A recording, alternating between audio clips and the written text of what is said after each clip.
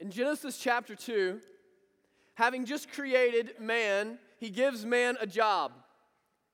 God gives man a job, and with the giving of man a job, he gives man purpose. He gives him reason. He gives him aim for his life. See, when man gets a job, it is proof and evidence that we were created for more than just existing. When we are given the dominion over the earth, when we are given the responsibility of naming all of the creatures, when we are given the task of ruling and of working the ground, it shows that we're for more than just breathing air. We're for more than just eating food. We're for more than just for putting one foot in front of another. We were built with purpose. We were built to be a part of something grander, to be a part of something bigger. But in Genesis chapter 3, something happens. Sin comes into the world and infects the world, and our work turns into toil.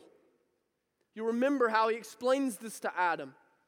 He explains to Adam that now, by the sweat of your brow, you will labor and you will have a garden and you will eat. Before it was work, and now it is toil. All of us know toil this morning, don't we, brothers and sisters? We know what it is to toil. We know what it is to struggle. We know what it is to be exhausted. We know what it is to be weary. We know what toil is. This morning we are going to examine the same question that the author of Ecclesiastes, most likely Solomon, examined himself. What is the purpose of all of this toil? How is it that we are to wrap our minds around the seeming vanity of life? If you have your Bibles, go ahead and turn with me to Ecclesiastes chapter 3. This week is the first week of a 4-week series of Advent. So the word Advent is the Christian way of saying come. The word literally means come. And so Advent is a season in which we celebrate that the Savior has come and that He is coming again.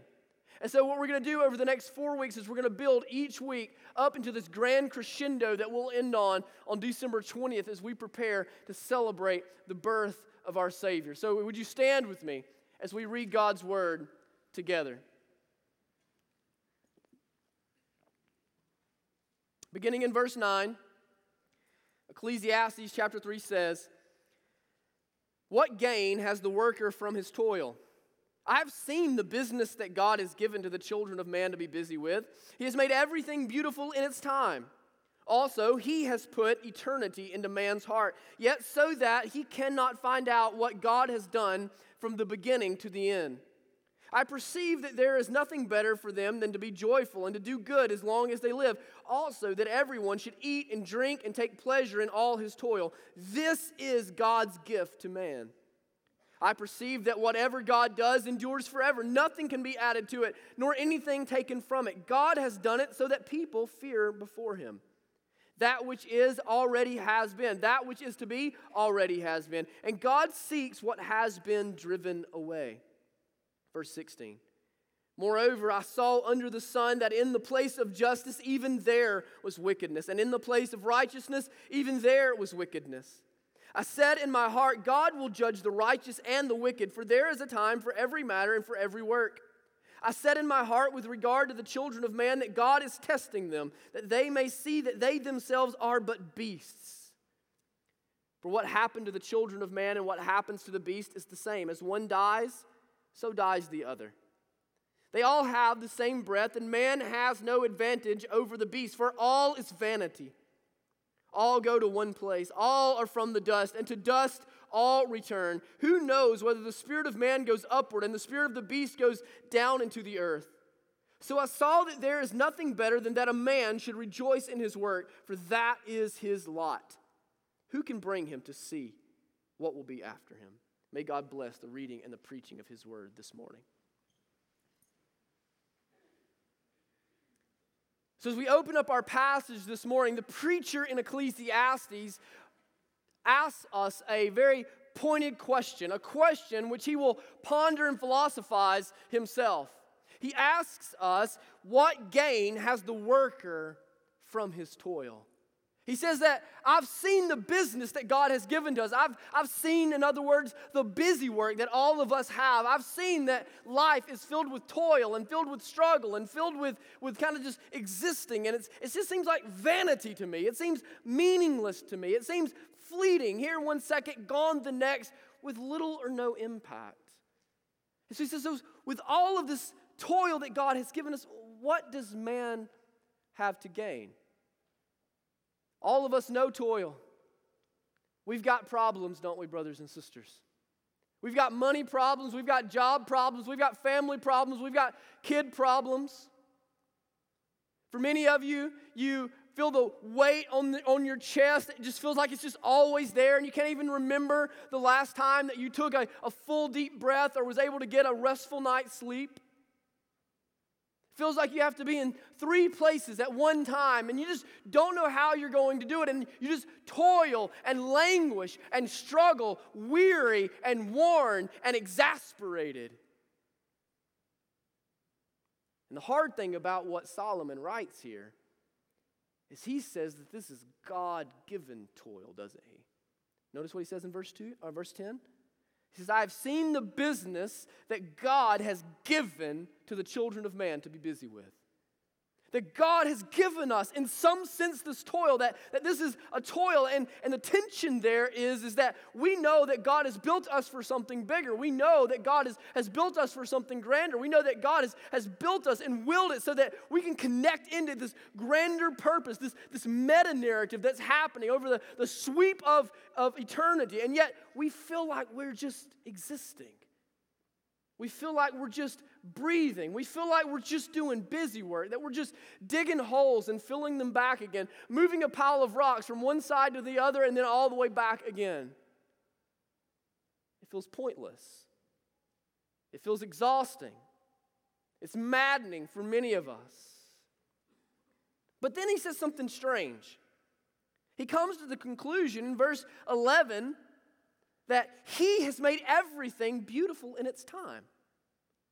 So on one hand, he says, all of this is toil.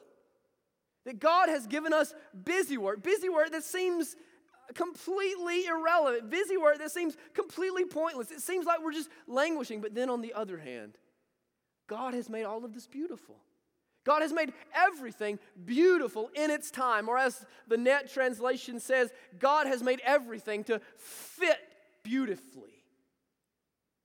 I think what he's saying is this, is that most often we are only able to appreciate the beauty of God's design by looking back. Most often, we are only able to appreciate the beauty of God's design by looking back. Remember, the emphasis here is on time. Everything is made beautiful when? Not immediately, not in the here and now, not in the midst of toil, not in the minutia of life, not in the mundane of life, not in the ordinary of life, not in the living of life. No, it's in its time. In its time. It's in retrospect. It's after things have went a while. That is that all of these mundane aspects of life, all of this toil of life are the threads that God is using to weave together the elaborate tapestry of your life that eventually will come to a grand end.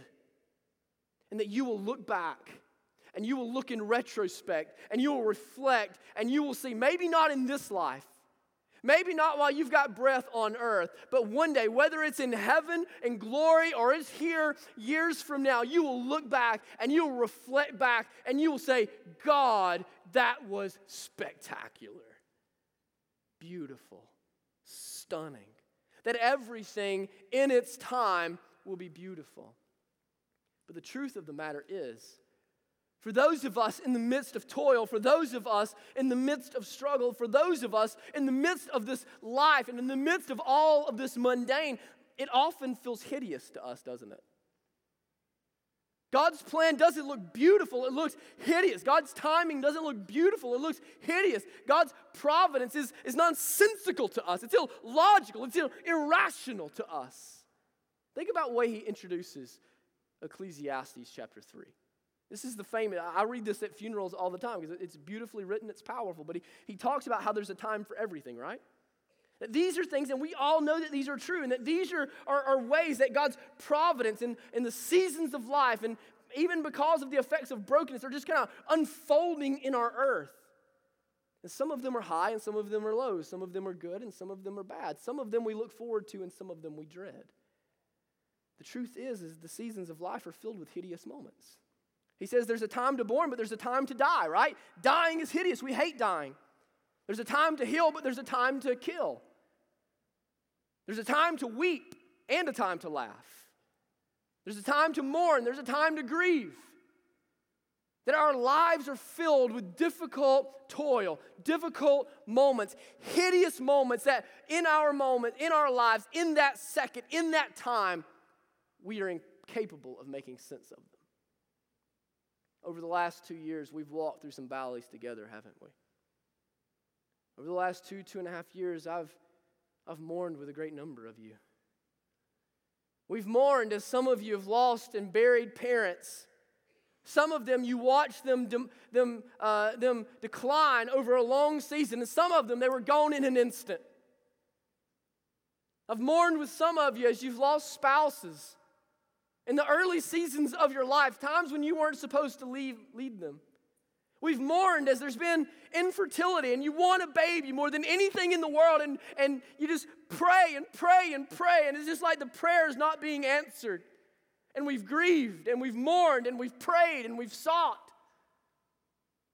Some of you began 2015 making more money than you're going to end 2015. Some of you began 2015 with a job and you're going to end 2015 laid off.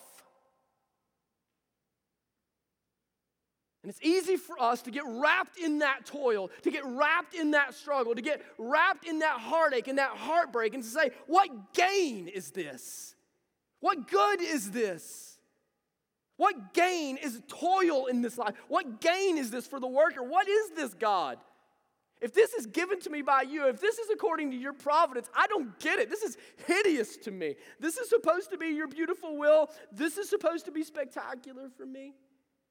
I don't see it. I don't get it. I don't want it. See, the hideous moments of life, the toil of life, creating us a longing for God to make it beautiful.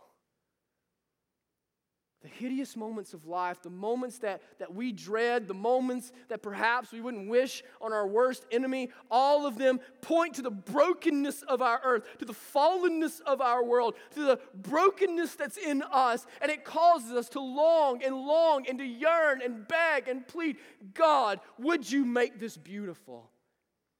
God, would you make this right? God, would you make this fit perfectly? Would you make this fit beautifully? Would you show me what you're doing? Would you show me what you're up to?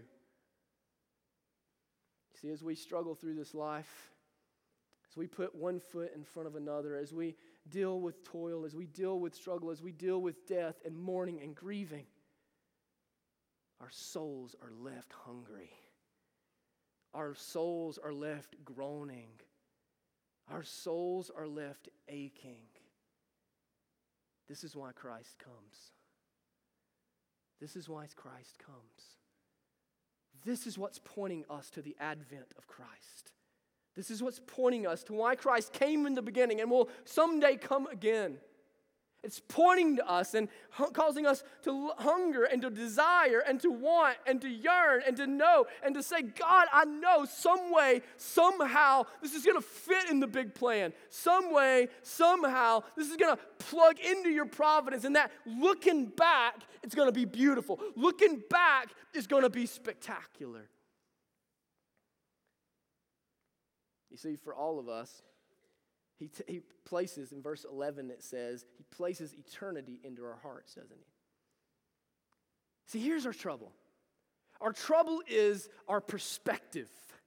We're nearsighted, right? We're nearsighted.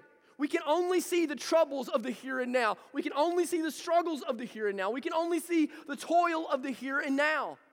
We get wrapped up in our sin, and that's all we can see. We get wrapped up in our brokenness, and that's all we can see. We get wrapped up in our desperation, and that's all that we can see.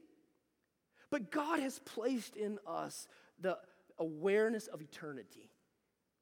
That I don't care if you're Richard Dawkins, I don't care if you're Christopher Hitchens, I don't care if you're Bart Ehrman, I don't care what your name is, you know there's something bigger in play here. You know that God is doing something that you just can't see. And so it's kind of like the way we find ourselves is it's kind of like being on the edge of the Grand Canyon. And you know that it's spectacular. And you know that it's just glorious, and you just want to behold it with your eyes, and you just want to see it, and you just want to praise God, and you just want to just be awestruck for a moment. But it's like there's this cloud there, and you can't really see around it, and you can't really see under it, and you can't really see through it. Much of life is that way for us. That we know that God is doing something grander. For those of us in Christ, we know that it must be spectacular. We know that it must be beautiful. But when the difficulty of life hits, it's like this cloud that's in front of us, and we can't see through it, and we can't see under it, and we can't see around it. Brothers and sisters, all we can do is look ahead in faith, knowing that one day we will look back in gratitude. All we can do is look ahead in faith, knowing that one day we will look back in gratitude. This morning, you read from Isaiah 9. Isaiah 9 is looking ahead, 600 years before Jesus was to come. It's looking ahead saying, we need somebody to take the government upon his shoulders. We've got to have somebody that God will use to deliver his people. We've got to have somebody. We're trusting. We're trusting God that in your providence, we're trusting God that in your timing, all these things will be made beautiful. We're trusting God that one day he will come and deliver us. For those of us in Christ, for those of us assured by the resurrection of our risen Savior, we know that God answers his word. We know that God has his children in his grip. We know that he has already come once and he will come again. We already have those assurances to bank on. And so as we go through the toil of life, as we walk through the hideous moments, yearning and aching and groaning and longing that God would make them beautiful, we look ahead in faith, knowing that one day we're going to look back in gratitude and awe and worship and praise. One day, you're going to look back on your cancer and you're going to say it's beautiful. You're going to call it beautiful. One day, you're going to look back on the difficulty in your family and you're going to call it beautiful. One day, you're going to look back on the too early death of your husband and you're going to call it beautiful. One day, you're going to look back on the demise of your dad and you're going to call it beautiful. One day, you're going to look back at the heartbreaks of life and the hideous moments of life and you're going to say, that is spectacular. I had no idea what you were doing, but in your time, it was beautiful. Turn with me to Romans 8 so you can see more clearly what I'm talking about. You see, all of this is pointing us. Romans 8 is right after the book of Acts. So you have the Gospels, Acts, and then Romans. But all of this is pointing for us. As it's building in us this yearning for God to make it beautiful. As it's building in us for God to bring resolution to the tension in our lives and the tension in our souls. All of this is pointing us to the Son that would come. Listen to what it says. Beginning in verse 18 of Romans 8. For I consider that the sufferings of this present time are not worth comparing with the glory that is to be revealed to us. For the creation waits with eager longing for the revealing of the sons of God. For the creation was subjected to futility, not willingly, but because of him who subjected it, in hope that the creation itself would be set free from its bondage to corruption and obtain the freedom of the glory of the children of God. For we know that the whole creation has been groaning together in the pains of childbirth until now. And not only the creation, but we ourselves, who have the first fruits of the Spirit, groan inwardly as we wait eagerly for adoption as sons, the redemption of our bodies. For in this hope we were saved. Now hope that is seen is not hope, for who hopes for what he sees? But if we hope for what we do not see, we wait for it with patience. Likewise, the Spirit helps us in our weakness, for we do not know what to pray for as we ought, but the Spirit himself intercedes for us with groanings too deep for words. And he who searches hearts knows what is the mind of the Spirit, because the Spirit intercedes for the saints according to the will of God. And we know that for those who love God, all things work together for good, for those who are called according to his purpose. For those whom he foreknew, he also predestined to be conformed to the image of his Son, in order that he might be the firstborn among many brothers. And those whom he predestined, he also called. And those whom he called, he also justified. And those whom he justified, he also glorified. What I want you to see is this. Ever since Genesis 3, ever since work turned into toil, ever since we began to struggle, the creation is groaning. We, as part of the creation, are groaning and aching and longing. Our bodies are filled with groanings too deep for words that the Spirit is interpreting and relaying to the Father on our behalf. But Christ has come to make it beautiful. Christ has come to make it beautiful. So even though there are groanings in the creation, and even though there are groanings in us, and even though there are struggles in our lives, that he is going to take all of those things and he is going to work them together for our good and for his glory. That he is taking all of these threads of providence and he is weaving them together to make the tapestry of our life so that one day everyone might look to us as living stones, testimonies to his grace and glory. You see, what Jesus came to do is Jesus came to turn our toil into praise. Only God can do that. Only God can come into your life and come into the struggles and come into the weariness and come into the exhaustion and come into the heartbreak and the hideousness and come into that and say, I'm going to take that moment that was the worst moment of your life and I'm going to use it to bring praise to my name. I'm going to take the scariest moment of your life and I'm going to use it to give you praise and worship that depth that you didn't even know was possible before. I'm going to give you words of glory and words of worship that are going to come through this struggle so that you might say with Job, before I had heard about you, but now I've seen you with my eyes.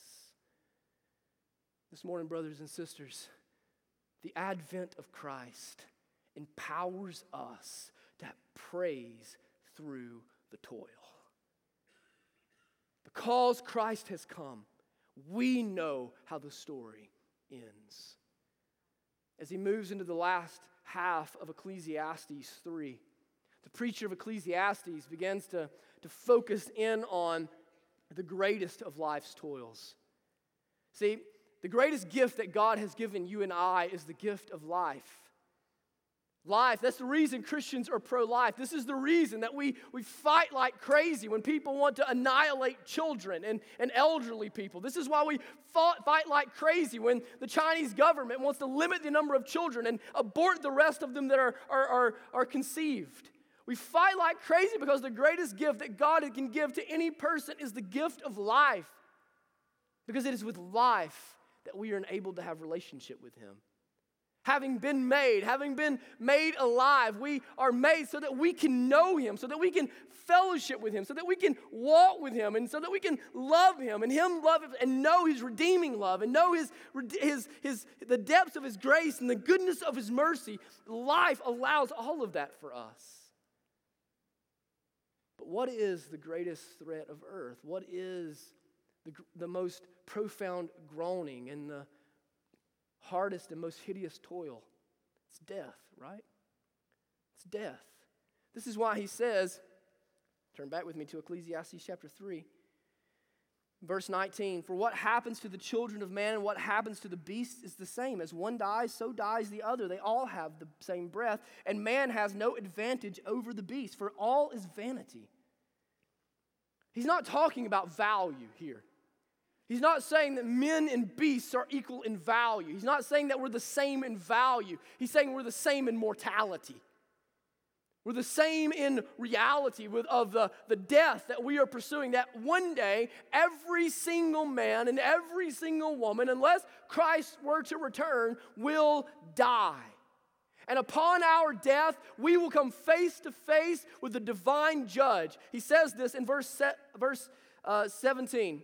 I said in my heart, God will judge the righteous and the wicked, for there is a time for every matter and for every work. That one day, all of us, just as the beasts, so will we. We will pass away from this earth, and we will stand before the divine judge, utterly exposed in everything that we are. He makes clear that that God's justice is not like our justice. He says that in verse 16, that under the sun, even the places of justice there is wickedness. Even in the places of righteousness there is wickedness. We all know that in modern courts and in American courts and in worldwide courts, the judges are often more concerned with advancing political agenda, that sometimes rulings can be purchased, sometimes justice can be bought.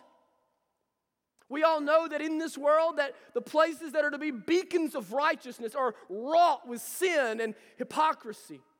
The church is to be a beacon of salt and light in this earth, and yet when Ashley Madison scandal broke, 400 pastors, 400 supposed men of God had to resign their positions over the next 2 weeks.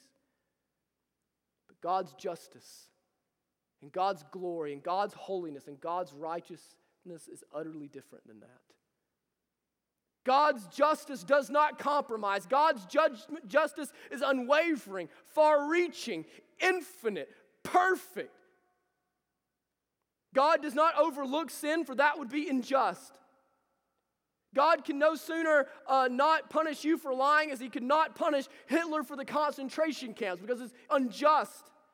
God cannot turn his eyes the other way from sinfulness. His holiness will not allow it. The scriptures are clear that sin must be punished. Justice must be had. The problem for every one of us is that Jeremiah 17 says we are desperately wicked. That our hearts are desperately wicked. Romans 3:23 says that we have all fallen short of the glory of God. Romans 6:23 says that the wages of our sin is death. That for us, that our sin has built for us a cross upon which we are to die once and for all, upon which we will be tormented, experiencing the wrath of God, the justice of God forever.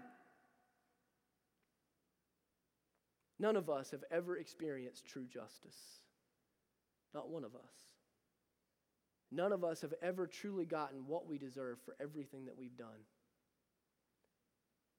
Everything that we thought, everything that we almost did that we wanted to do, for everything that we did that was good but with wrong intentions, for every time we avoided accountability so that no one could call us out on our sin, for every time that we were unfaithful when God had called us to be faithful, when we were doing what we shouldn't do. None of us have ever experienced true justice. None of us have ever truly had all of our wickedness utterly exposed. None of us have ever seen inside our minds. None of us have ever seen the words that we think and the hatred that is in our hearts. None of us have ever seen how wicked our intentions are behind the good actions that we do. But one day we will stand before the divine judge and all will be laid bare. And God's justice cannot compromise his holiness. A few weeks ago, I was sitting across the table from a man who had just abhorrent sin in his life. Abhorrent sin. And as he sat down at the table with me, I felt like the oxygen had been sucked out of my lungs. I've never experienced anything like this before. And I look at him in the eyes, and he looks like he's just looking through me, like he can't even see me, like he's just possessed. And I'm pleading with him to repent, pleading with him. And he acknowledges that he needs to. And he acknowledges that what he's done is wrong. And he acknowledges that he has sinned against an infinite God. And yet all he could say is, I'm just not there yet. I'm 90% repentant. 90% repentant. Can you imagine Can you imagine how the 90% repentant will tremble at the sight of God? Can you imagine how a heart so hard will be utterly destroyed in the eyes of a holy God? Can you imagine when all of God's justice is poured upon him for the abhorrent sin in his life, what will come of him? See, our immortality leaves us longing for the same thing. Our mortality leaves us longing for immortality. Our looming death leaves us longing for resurrection. Our looming death causes us to hope and to pray that there is eternal life available, that there is eternal life out there. Because we are desperately wicked, because God could not compromise his holiness, because God was fully just and is utterly just, the only solution was that his son come and die on the cross that we built for our own lives. And even today, either he will die in your place or you will die on that cross. But because of his advent, because of his coming, because of his having laid on that cross, because of him having bore your sin and living the life of perfection and righteousness that you were incapable of living, and because of his dying the death that you were supposed to die, because of his resurrection, now you can be resurrected, brothers and sisters. You who are mortal, you who are like the beast, who will go back into the dust, you can be raised from the dead. You can put on immortality, Paul says in 1 Corinthians 15. You see, not only, we miss this sometimes, and this is what I have just pondered all week long and worshiped God for all the way through the weekend. When we think about God's judgment, we think about God's judgment in the negative. And for some of you, I'm convinced that will be the case. That you will stand before him and you will be vaporized. But you'll never end. But for all of us in Christ, because he came and because he's coming again, do you realize that the judgment has now been made good news for us? That now the utter holiness, utter justice, utter righteousness of God is good news to us. It's good news to us. Because what does he say in verse 17? I said in my heart, God will judge the righteous and the wicked. For there is a time for every matter and for every work. All of us were born desperately wicked. All of us were born short of God's glory, but because Christ has come for all who repent, for all who place their faith in him, we are now righteous. We are clothed in his righteousness. We've been given his holiness so that when we stand before the throne, we stand with a slate that has been wiped clean. The psalmist says that our sin is moved as far as the east is from the west. In Hebrews chapter 8, the writer says that our sin is no longer remembered. It has been forgotten. But it gets better. Not only do you stand before the divine judge with a blank slate, you stand before the judge not only as a blank slate. You see, God will forget every sin in your history. God will forget every sin in your present. God will forget every sin in your future, but God will remember every minuscule act of righteousness that has ever been in your life, and he will reward you for it. Every time you suffered even the smallest bit for his name, you will be rewarded with the weight of glory. Every time that you did without so that his kingdom might be advanced, you will be rewarded for his glory. Every fraction of holiness in your life, every fraction of secret faithfulness and secret godliness, every fraction of God-honoring character and integrity in your life, when you stand before the judge, he will have forgotten the sin and give you credit for the righteousness. You will be rewarded according to your good works, 2 Corinthians 5:10 says. As Christians, this is crazy. This is crazy. God is not going to count against you one bad thing that you've done. And yet God is going to give you credit for the tiny little good things that you have done. All of them. None of them beyond his view. None of them will be an oversight. All of them will be credited to your account. And you will be credited with the same level of righteousness and the same level of holiness as Christ himself, that you will dine at the table with the Father as a son and as a daughter. Church, can we get excited about something? Can we get excited about something? Your sin's not just forgotten. You're not just a blank neutral slate in front of God. You are a righteous son or a righteous daughter. Live free, brothers and sisters. Live as free as a corpse that's been raised from the dead would live. Live free as a prisoner that's been liberated from his prison would live.